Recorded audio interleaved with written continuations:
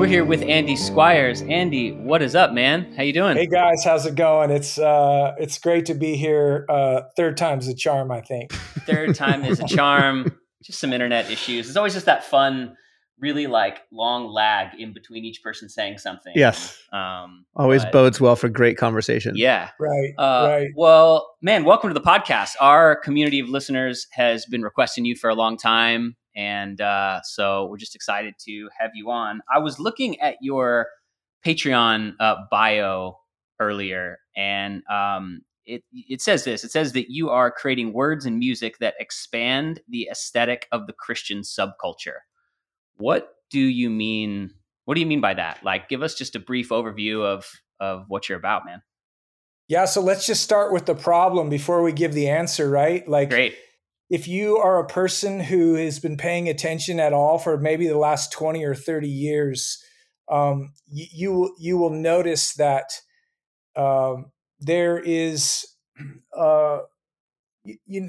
there's a sameness, maybe a homogenization going on going through American evangelicalism. And I want to be careful not to bash or critique too hard, because it's sometimes it's just not fair. But in order to bring maybe a constructive path forward, we do need to talk about the things that we're facing.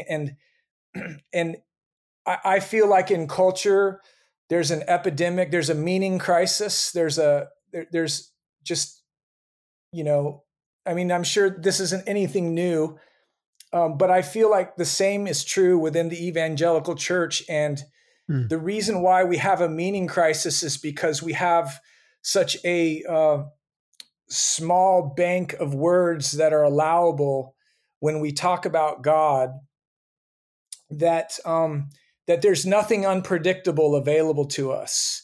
If you walk into your average church, you already know what's going to be said. You already know what's going to be sung. You can set your watch by it. And there's different flavors of that, right? You have your Baptist version, your Presbyterian Reformed version. You got your charismatic version. Of course, I'm speaking in generalizations here, but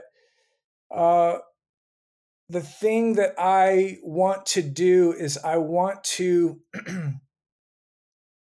expand the Christian vocabulary for talking about God, beauty, the meaning of life. It's almost like there's such a lack of philosophical undergirding in your average Christian person that when they're confronted by the reality of life in a harder way, typically what happens to that person is they have a meltdown. They have a meltdown within their faith. And it's because the framework that they were building everything in their life on is being confronted by a gang of ugly facts, and that's interesting. It's almost like I hear you saying that when people go through a really difficult trial, I guess the word we could use is deconstruct. Yeah. And part of the reason they deconstruct is because they don't have a category to describe or to place their experience into. And categories are made up of descriptive words. And because we only have a certain set of words to describe the Christian experience, we don't know how to categorize some of our experiences. Yes. And so that's actually, those are theological issues. Like for me, I was raised in a charismatic tradition that highly valued faith language that was that was more like, it was triumphal. A lot of the language was triumphal. It was had to do with exceptionalism. And so what faithfulness looked like was, no matter what you were going through, the main project that you were working on was to get your confession right.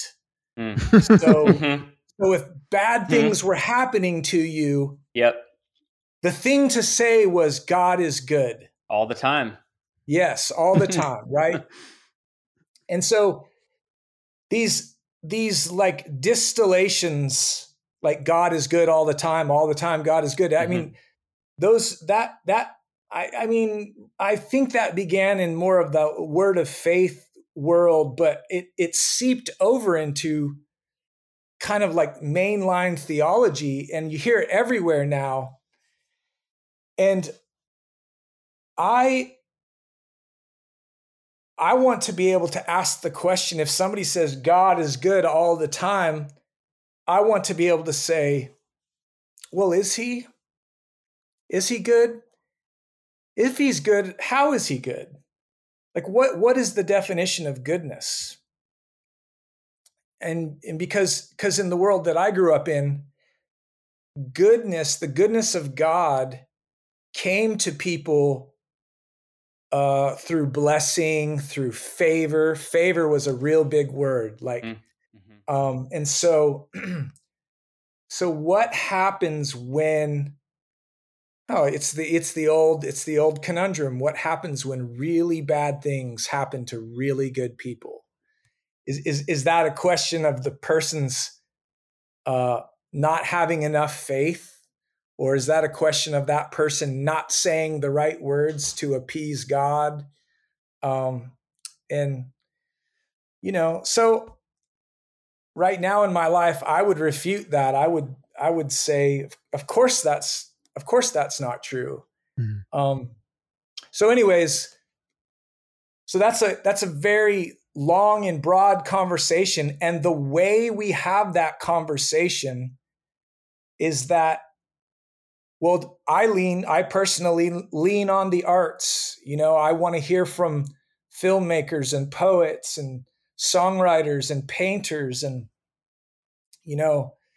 and just, writers and thinkers and, people that are doing good work, doing masterful work.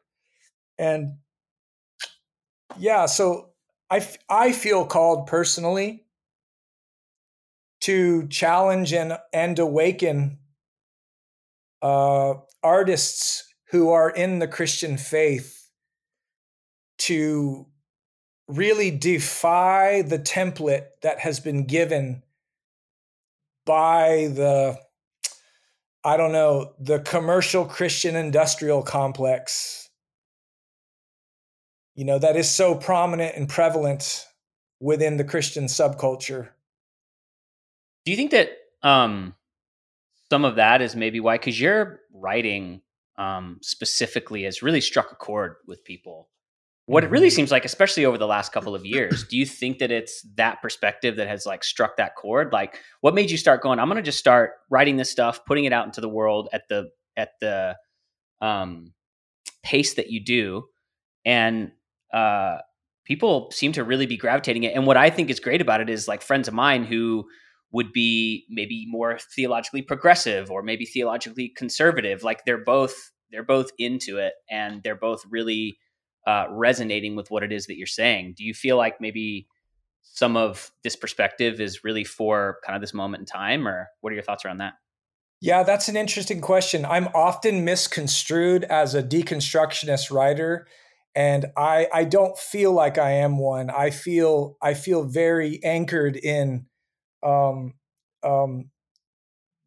orthodox tenets of Christian faith. In fact, probably my work is it's firmly rooted in persuasion, like the art of persuasion. And but I don't think that I have to be an apologist to be persuasive. Right. There's other ways to be persuasive in the world. Yeah. And I mean, that's not a dig on apologetics or people that, are working in that field. I'm just not that smart. So I have to go do other things. But I had a moment of decision. It happened to me in 2009 where I went through a traumatic event in my own life. And so I literally stopped caring about what anybody in the church was telling me that I could or could not say. I had a traumatic event that happened in my life that actually gave me a boldness that I've actually never recovered from. And now I just say whatever the hell I want, and I really don't care what anybody says. So to me, that's the best place that an artist can live. And it's not that I'm not making a case for living disconnected from community, or I'm not saying that I have all discernments and that that I don't need people in my life to push up against me and challenge the things that I'm doing or saying. But I feel like we really have to swing the pendulum toward speaking plainly rather than speaking Christianese. It's hard to do that well. And yeah, that's another conversation, like developing the ability to do that well. That's another conversation. But for me, I just got to a place where I've always felt called to have a voice, to be an artist. But it seemed like for a while there, I was trying to follow these evangelical rules of engagement. How would you describe those, Andy, just so I can really ground myself in what you're saying? Well, I mean, speak plainly. Sex, violence, swearing, all of the seedy corners of human beings' actual lives. Being able to tell a story that doesn't have a didactic embedded in it, telling a story that doesn't resolve at the end. I'm giving you the opposite, but I would say like the Christian imagination, you've got to resolve. You've always got to resolve the story. You've always got to tell the redemptive version of whatever story you're telling. And you've got to tell it in the most sterile way, the most family friendly way possible. And, and I'm really not making a case I'm not trying to make a case for people becoming shock jockeys. Right. You're not talking about being gratuitous for the sake of it. No way. Right. Not at all. In fact, one of the things I'm pushing back right now against is like the Brene Brown authenticity culture that has descended upon the world now. Everybody thinks that like reading out of their journal makes them a beat poet, and it doesn't. It's like doing this well means holding some things back. Man, you're stepping on some toes because Michael loves Brene Brown, bro. Man, I'm like, I've been rebuked way too many times for watching her Netflix stuff, but I don't even mean to take shots at her because I think the work she's doing is great, but all of a sudden authenticity is it's a word now, right? Well, I think it's pregnant with meaning based upon our current culture's understanding of what it means to be authentic. I certainly wouldn't see it as biblical. I was just listening to a podcast earlier, and the guy was like, he's a local church pastor, like a teaching pastor, and he was like, "Pastors, I'm begging you. Your church doesn't want you to be fully authentic. Stop with the full on authenticity. We want to feel like we know you, but we're not asking for you to bring your whole selves to everything that you're saying." I thought that was such a which is actually usually more of a self-serving endeavor than it is anything else. Yeah. Because what I want is to be able to put my full ugly self in front of you and to have you clap for it so that I feel good about putting my full ugly self in front of you. Mm-hmm. Yeah. I digress. I'm sorry. So sorry. No, that's good. That's good. That's really, I love what you're saying. This is great. You sound like, for somebody who wants to give language so that people can understand their experiences and categorize them, it sounds like you yourself are somebody who is hard to categorize, which I enjoy. In this past year, I've got absolutely crucified by the right and the left. I've said it, and I never set out to touch nerves, but it's been an interesting journey. I had a friend, I've got a buddy who really encouraged me. He said, "Andy, if you're really going to be a writer, what you have to do is avoid whatever the flavor of the day is.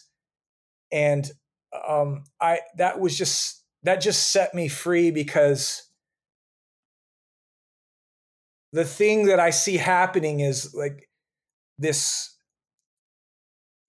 there's really a lack of depth coming out of the church on the progressive side and on the right leaning side, because they're not exploring other options beyond the talking points of whatever political agenda that they're serving. And I think if you're really going to be an artist, you kind of have to disconnect yourself from, both of those sides. And I know that could be controversial, and, but anyways, would it be fair to say that you have to seek to be able to say orthodox things in unorthodox ways? I mean, is that a fair way to describe your endeavor? That's a really good way of putting it. Yeah. I love that. Which is hard, because orthodox people will struggle with unorthodox packages. Mm-hmm. Yeah. And I don't know if this guy's on your radar, and you may want to have him on your podcast at some point. Do you guys know Dr. Chris Green? Is he on your radar at all? No. Not at all. He's actually on the pastoral staff now at Sanctuary Church in Tulsa. But he's been a huge influence on me.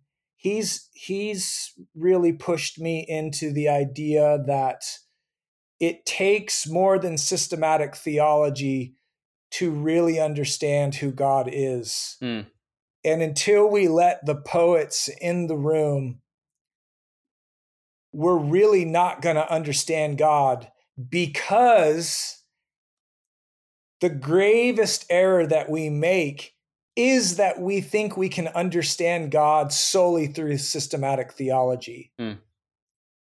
And it's not that systematic theology is unimportant. It's very important. In fact, I think people should, in some way be literate in it, so that they can, if it's like, I don't know, you're not going to be able to deconstruct anything if you don't have an orthodoxy to deconstruct in the first place, So, yeah, I'm just very interested in saying words. Well, the Apostle Paul said it this way. I can't remember exactly where it is, but eyes. I think it's after. I think it's after his third heaven experience, where he's talking about having seen things that eyes have not seen and ears have not yet heard. Like he had seen things too wonderful to be able to even comprehend or describe. But I take that as like an invitation. It's almost like we have to have the poets and prophets who can put words in an order that we've never imagined before, so that we can see these new glimmers of God that that haven't even entered our minds yet. And so it's a very prophetic work. It's a very hopeful work. It's just not easy to do, because it's dangerous and nobody wants to do it. What do you think is the dangerous part about it? Because I'm trying to, and I'm not playing devil's advocate here at all, but I definitely fit more into the category of, you're part and parcel theology guy. I like truth, yada yada, right? Yeah. But I personally don't have very much issue with people who tend to be more poetic, more creative, like to express truths in not so common ways. I mean, if David didn't do that, we wouldn't have so much of that language. So and even that's a very like, of course, someone like me would say that, but I'm having trouble understanding the danger or the pushback. Yeah, so I'll give you an example. I don't know how familiar you guys are with my musical catalog, but I have a song on the Poet Priest album called Before You God. And it's a really interesting song. It's probably one of the best things I've ever done. Hmm. But I kind of flip a lot of the parables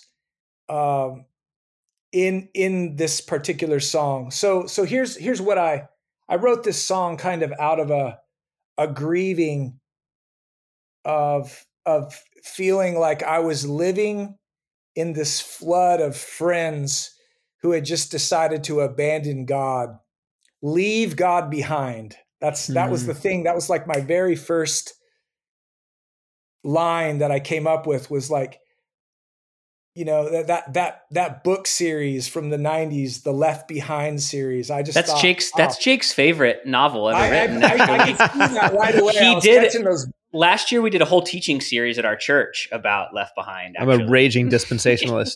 Yeah, sorry. I was going to say, I was catching those dispensationalist vibes off you guys.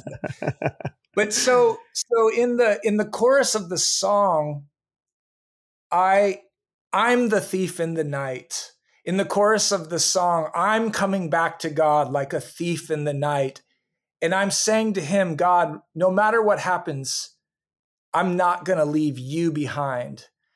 And then there's some other interesting lines like that. So it's like, there's a theologian I love named Robert Capon, who he's an Episcopalian guy, and he's got this cool thing that he does where he's looking for the Christ figure in the different parables. And so, like, as an example, you know, he's like, hey, when you read the parable of the Good Samaritan, who is the Christ figure in that story? And, you know, 9 times out of 10, somebody's going to say, oh, he's the Good Samaritan.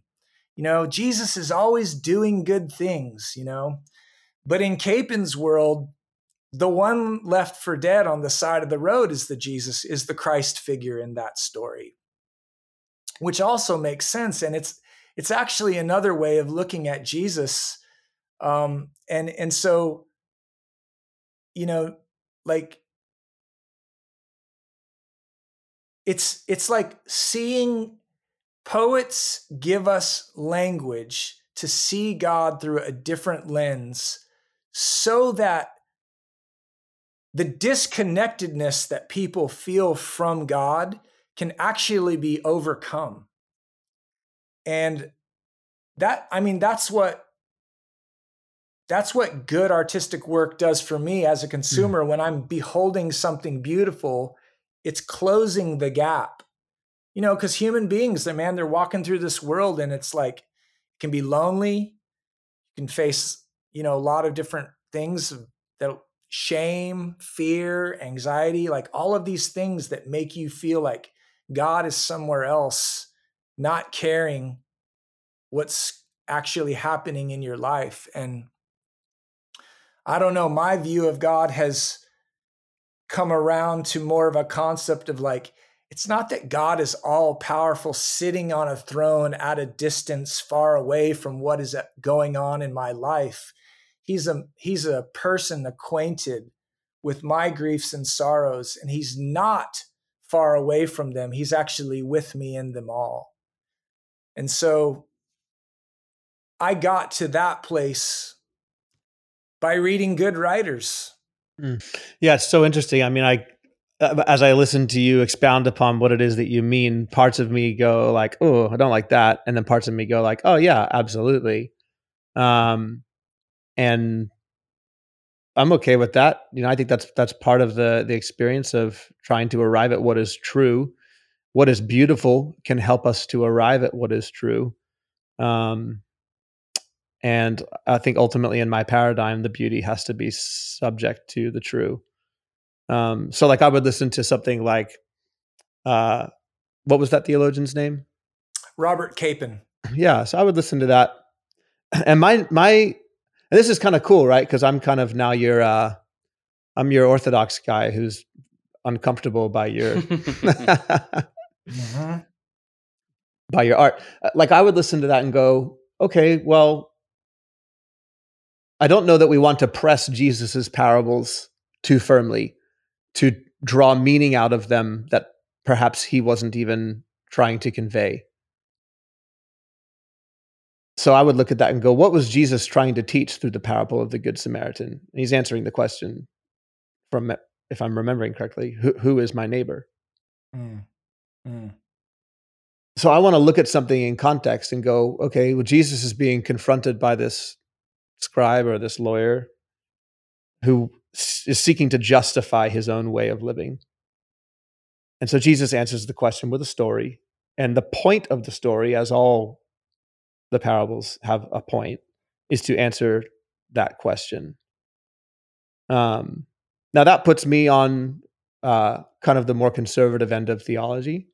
But I wonder if that can still coexist with the art that artists like yourself seek to make and complement one another so that we are not at odds with each other, but rather uphold one hopefully another. that is the case. Yeah. I mean, I think that my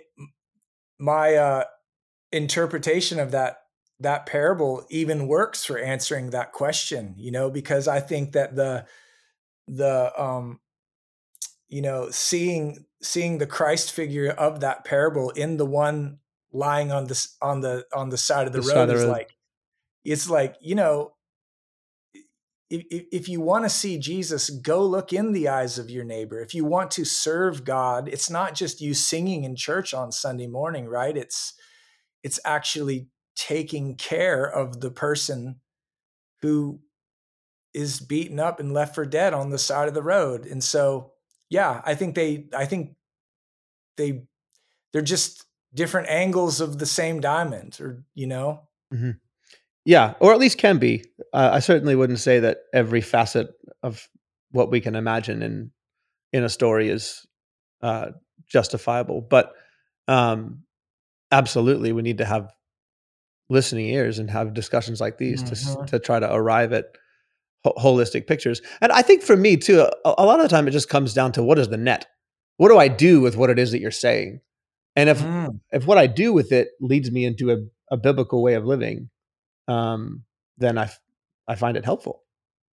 I mean,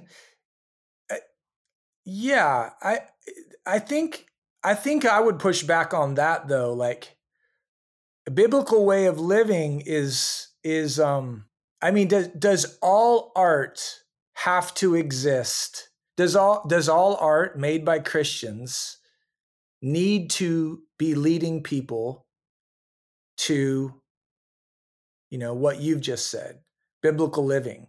I mean, I think I don't go to an art museum with the goal, like, man, I really hope I move today so that I can live more biblically.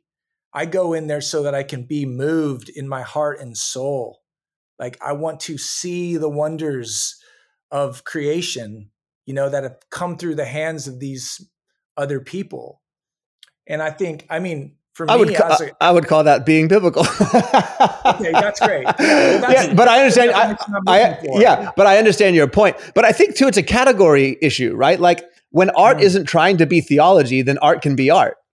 And I don't know, maybe that's too rigid of a statement, but I'm trying to uncover why people have issues with any of this stuff. And you have to excuse me, I'm kind of just thinking out loud in the moment, but no, it's great. I think love it. A lot of it just has to do with what we put forward things as being. If I put forward my sermon as art, and my sermon is like this, it happens to be very black and white and very, truth telling or whatever, it's not really art. It's making theological claims, and so just let it be that. Sure. But if I put forward my art as a theological masterpiece, then sure, you're going to have pushback. But if it's art is interpreting experience, right? Like, that's the point of art, or a point. Yeah, I think that could definitely be a point. Yeah. I would say, though, that I have definitely heard sermons that were absolute works of art. Totally. I'm not saying that, I'm not making a generalization about sermons in general. I'm saying this, let's say a specific one. So yeah, I don't know. Michael, what do you think? About all of this, or what's the next topic? I'm kidding. I'm kidding. Whatever you want. Man, I mean, my initial thought is I've heard, I'm like listening to what both of you guys are saying, and I get to be the person in the middle who agrees with both of it. Because I hear both sides of it, and I think like it's interesting because I'm very much like seeing it through the context of a local church pastor, right? And even going like, yeah, I've heard sermons that, and in the past have preached sermons that with the intention of making it feel or be like a piece of art, but that probably did not have the theological intentions that I wanted them to have, you know? So my whole like, and this is just my initial thinking right of that, is like sermon as art, I get and believe in, but my current 2022 local church pastor goes, whoa, wait a second. Maybe part of our problem is that we've been wanting sermons to be art. Right. And that's kind of gotten us to a lot of where we are at right now with some of the things that we're seeing and experiencing in culture in terms of people walking away from Christ. Because, so when someone walks away from Christ based upon some kind of a difficult experience or whatever that might be, what is it that's causing them to do that? Right. Does that make sense? It And makes total sense. I think it's very much both and. Like, yeah, it is both and. You know, like you can use art to give people the language. And then I would also say that you can use theology to give people the language as well.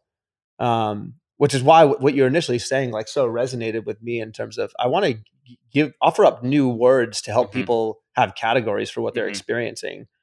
And I think we're all going to have different bents on how to do that. Your bent might be more artistic. My bent might be like, oh, look what the Bible says about this. But we're aiming for the same endeavor. Totally. Andy, I'd love to know how because you just sort of came out of a long, I don't want to use the word stint, but a long period of time as a local church pastor. Like you are a local church pastor.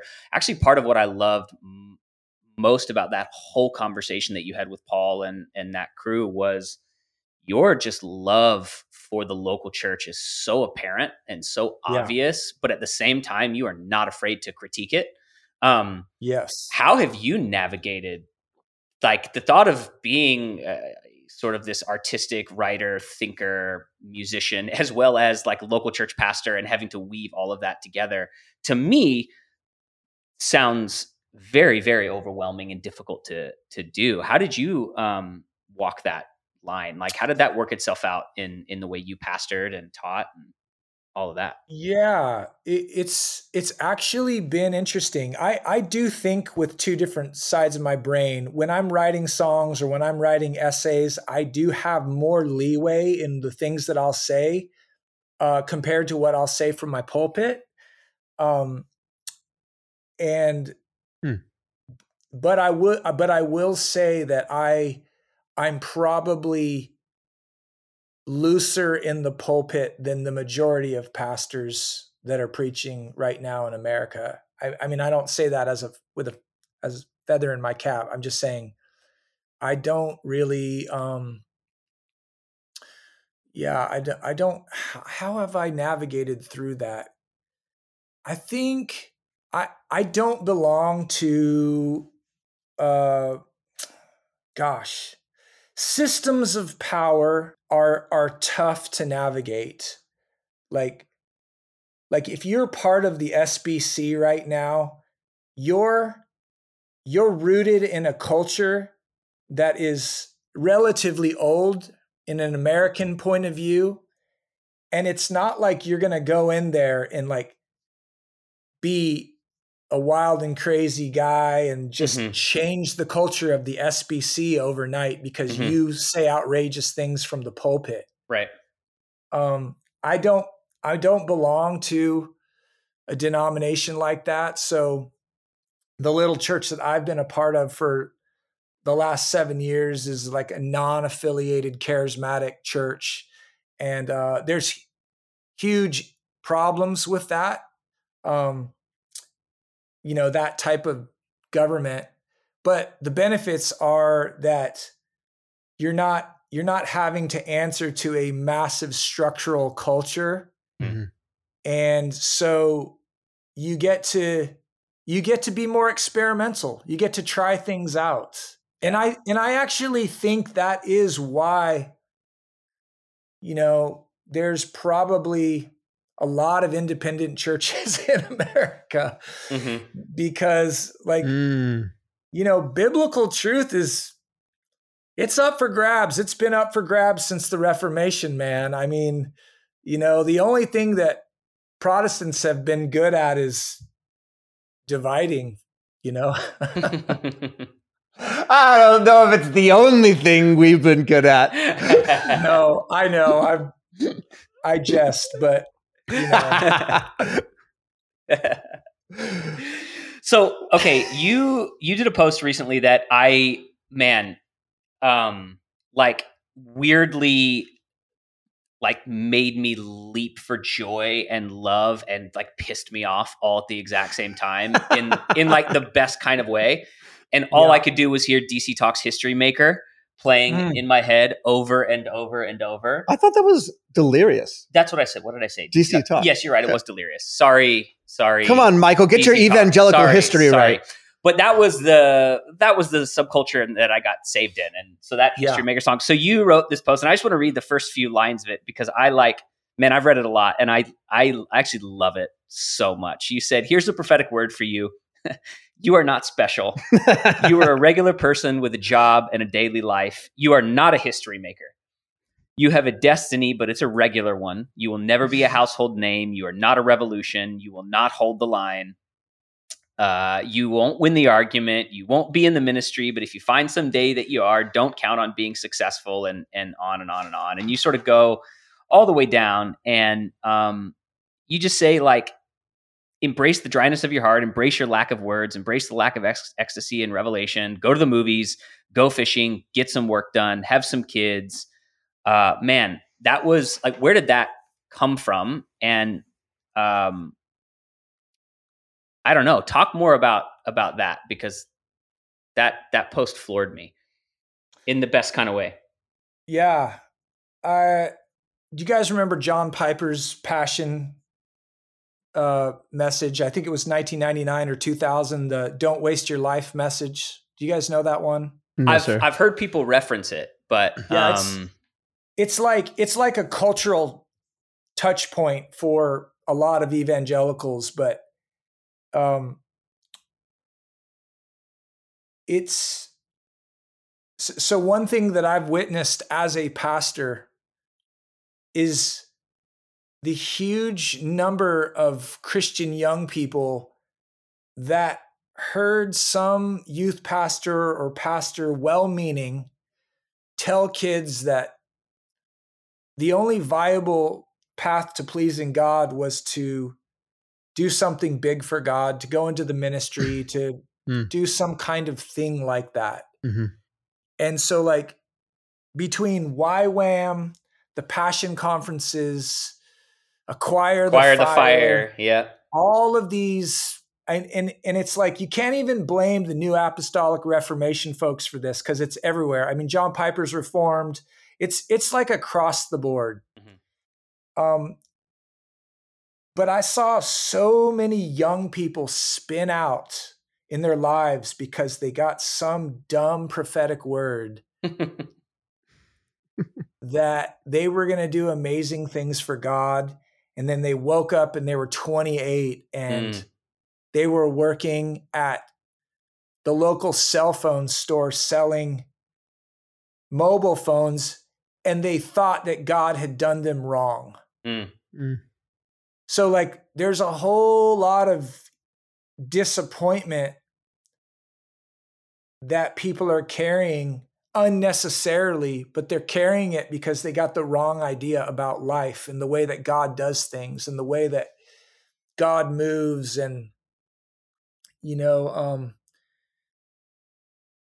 and then the other thing that I think about all the time, I think about an old Vietnamese man who's squatting on the side of a dusty road in a village in the middle of a jungle somewhere, and nobody anywhere knows his name, and nobody will ever know his name.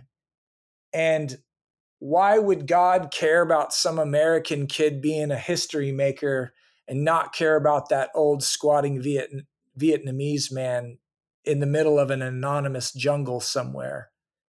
So I think about that all the time. It's like either the kingdom of God has a place for everybody, and like the real mission for all of us is to like descend into an obscurity.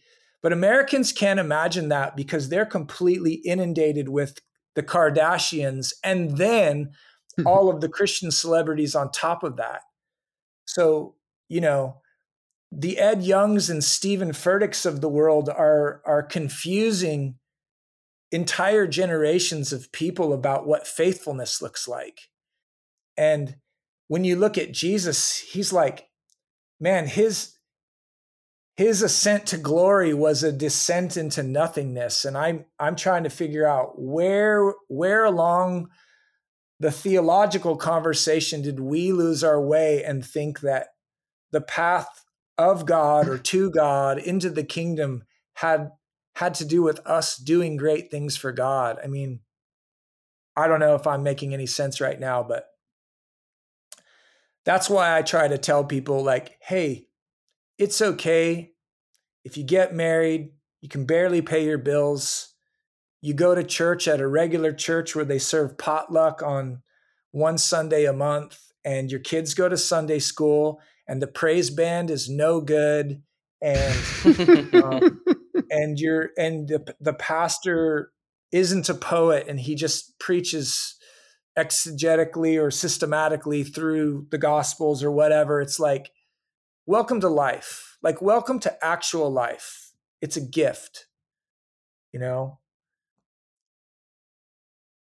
God occasionally moves miraculously. God occasionally moves by the power of his spirit and does extraordinary things. I'm not a cessationist. I don't deny that he does extraordinary things, but the bulk of my life has been like failure, bankruptcy, the mundane, like just trying to make sense of my everyday life. And so I can't remember where that scripture is in Thessalonians, but it's something like, mind your own business, work with your hands, try to live a quiet life. It's like, no, I never heard that from anybody growing up. I love that scripture. If you're a kid and you're in a church and you're mildly talented, like you can talk in front of people or you can play acoustic guitar, guess who's going to get really excited? The older people in your church, and they're going to tell you that you have a great destiny for God. You know, and it's like, maybe, but maybe not. Yeah, but is it maybe? And I so identify with everything that you're saying, because that was my. I mean, you're literally talking about my childhood of getting saved and in youth group. And I mean, you are telling my story to a T in so many ways. And I've actually very much struggled in certain portions of my 20s and early 30s with that exact same thing.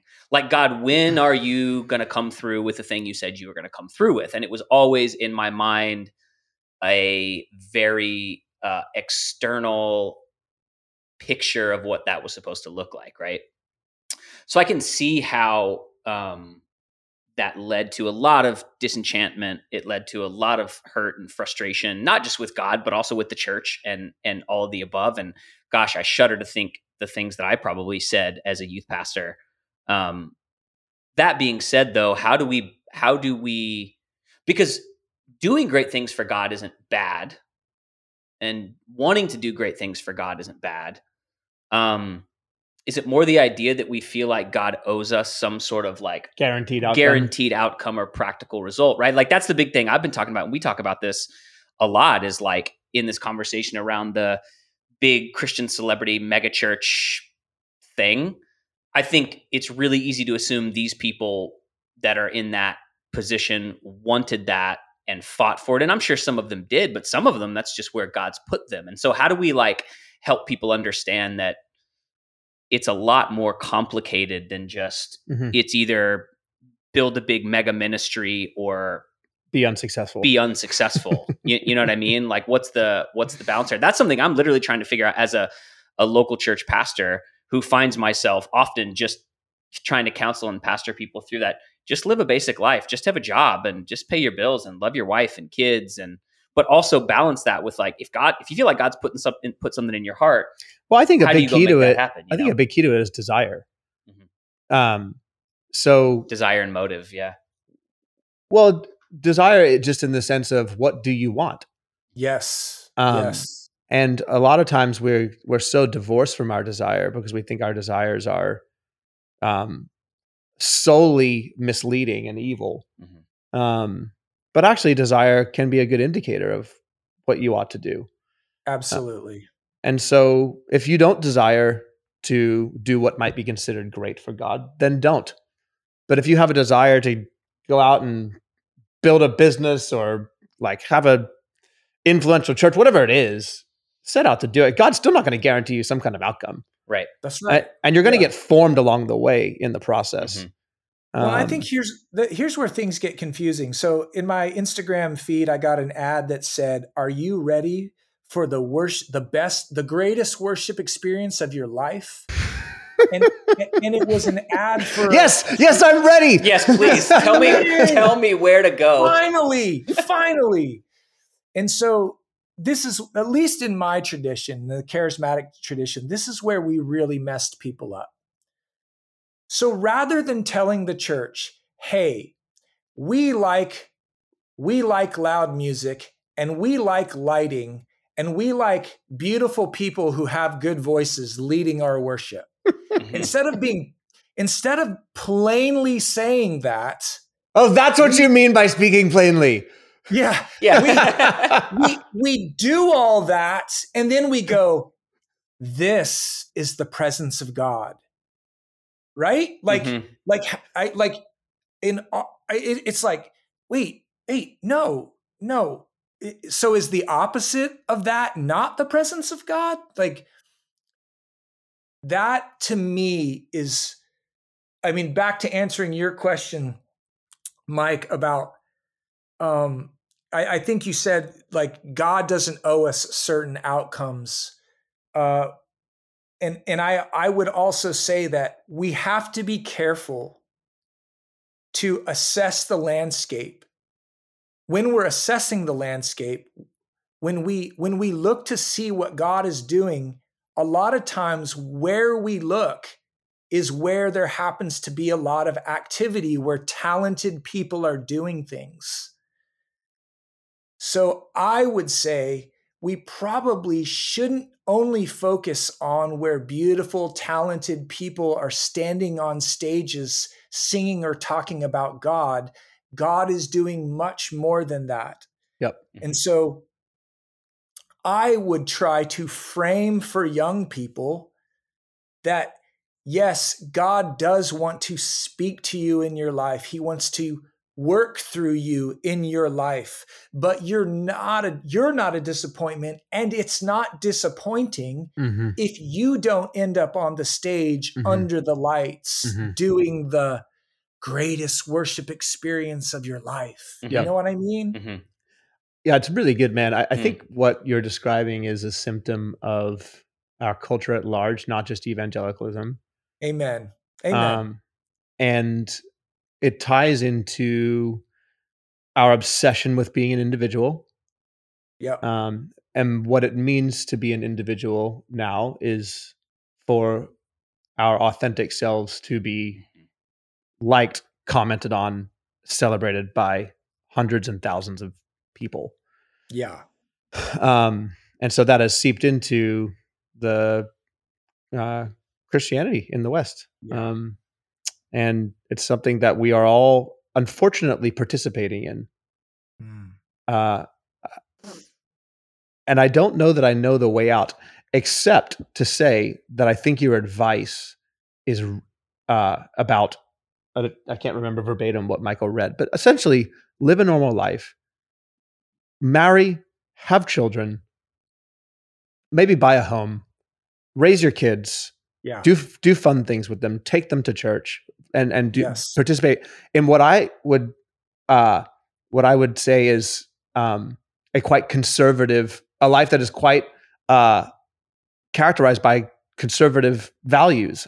And I don't mean that in a political sense, except to say that I kind of do also. Like, don't be obsessed with the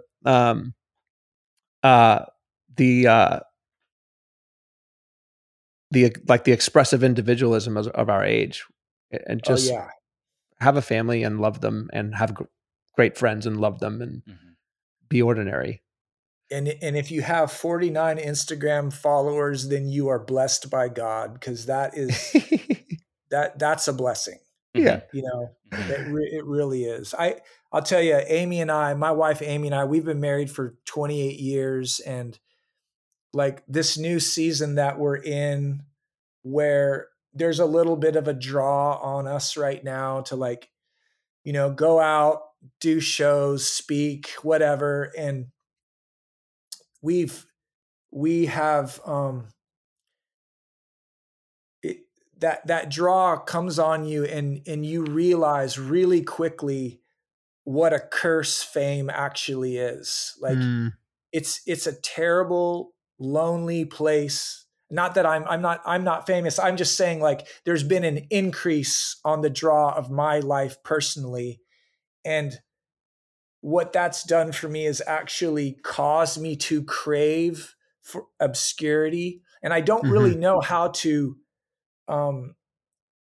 manage through this. I'm really asking the Spirit to help me, because I want to remain.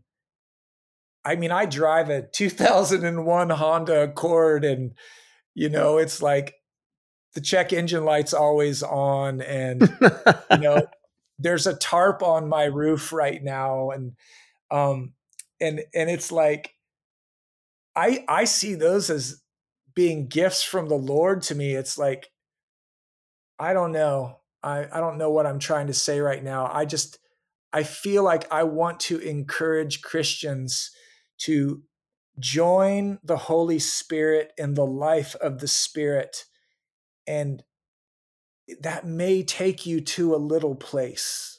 You know, it may take you to a place where the economic forces of the world, you know, I said this in that post that you read earlier, but like, hey man, we're sometimes forced to migrate. That's called being a human on planet Earth, you know? And I think the religious tradition that I grew up in taught me that if you were really in the flow of the Spirit, or if you were really in favor with God, that the hardships of life would miss you. They would like fly over your shoulder and hit the next guy behind you, you know?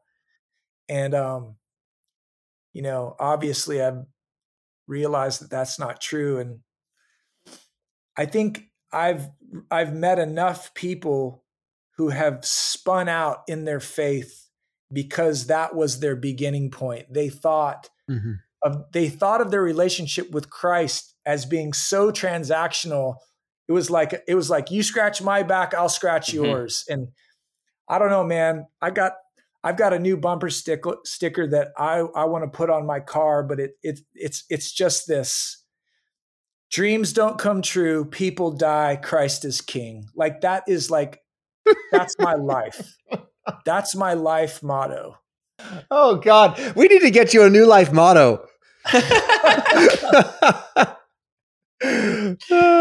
Man, this that's. But I feel joyful. Like, I don't feel in my heart, I don't feel sad. I feel very joyful, because I think there's a freedom that comes to a person when it's like, oh yeah, this is reality. Reality's hard, and God is present with me in all of this. You know? Yeah, I love that. I think, to me, the answer is somewhere in maybe don't have a life motto at all. Except the Christ is King part. Yeah. And so it's something more like whether I am abased or I am abounding. Amen. Right? Amen. And God's going to do things apart from your permission, And then God's also going to answer your prayers. Yes. And sometimes the answer will be yes. Sometimes the answer will be no. And Yes. through all of it, Christ is still the king. And to me, that's kind of like, I don't know, maybe that's trying to make it too clean. But in reality, No, what I'm that's trying to good. say is that sometimes life is going to be really messy. And then sometimes life is going to be like freaking awesome. That's exactly right. In the measurable ways, but through all of it, it's the Christ is King thing that you're spot on about. Yeah. Everything else is false advertising. And isn't that so good? Like maybe we should just, if I was to relay anything to your listeners, that is the thing that I would want people to know, is that like, I think in all of my experimentation through art and words or whatever, just like looking for the Lord in these different places, it is truly a joy to discover submitting your life to the Lord, like submitting your life under the lordship of Jesus is actually the greatest relief that a human being can experience. And I think that's why I'm actually grieved by the amount of deconstruction that's going on, because, I always tell this to people. It's like, there really is a relief that comes when people walk away from God and then they just like wake up one day and there's no restraint. Like they can just do whatever they want because they're not living unto the Lord anymore. It's like there really is a relief that they experience initially, but gosh, it never lasts very long. And the thing that I see people over and over just getting chewed up and spit out by the thing that they ultimately gave themselves to, like the God they ended up leaving Christ for. It can only lead to nihilism. It truly. It is the only logical landing pad. Yeah. And so you either get good with it and you be a nihilist and you be an honest one, or you be a really dishonest one and pretend like you're happy. That's exactly right. Oh man. Andy, this has been amazing, man. Thanks for joining us today.